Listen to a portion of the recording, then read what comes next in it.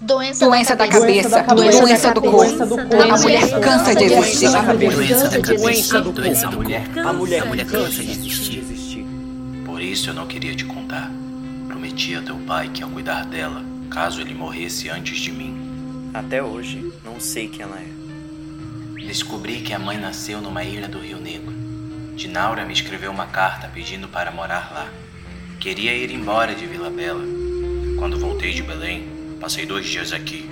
Tu estavas em Manaus. Foi na época do naufrágio do Eldorado. Conversei com Madre Caminal e ajudei Dinaura. Nós tivemos uma noite de amor. Por isso ela quis ir embora.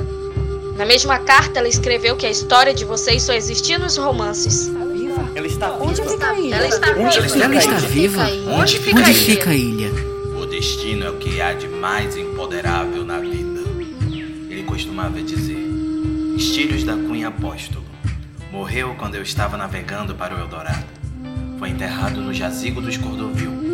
Guardei o poema espanhol e até hoje guardo o mapa da ilha.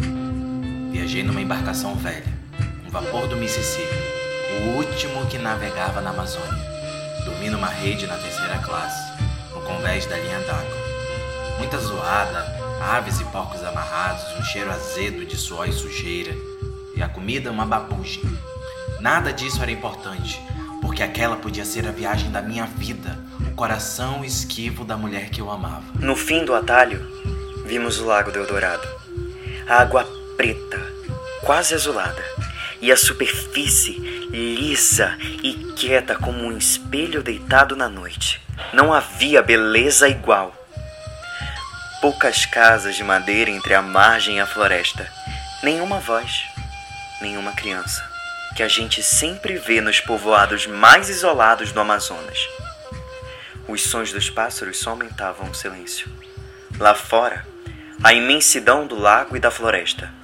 E silêncio. Aquele lugar tão bonito, o Eldorado, era habitado pela solidão.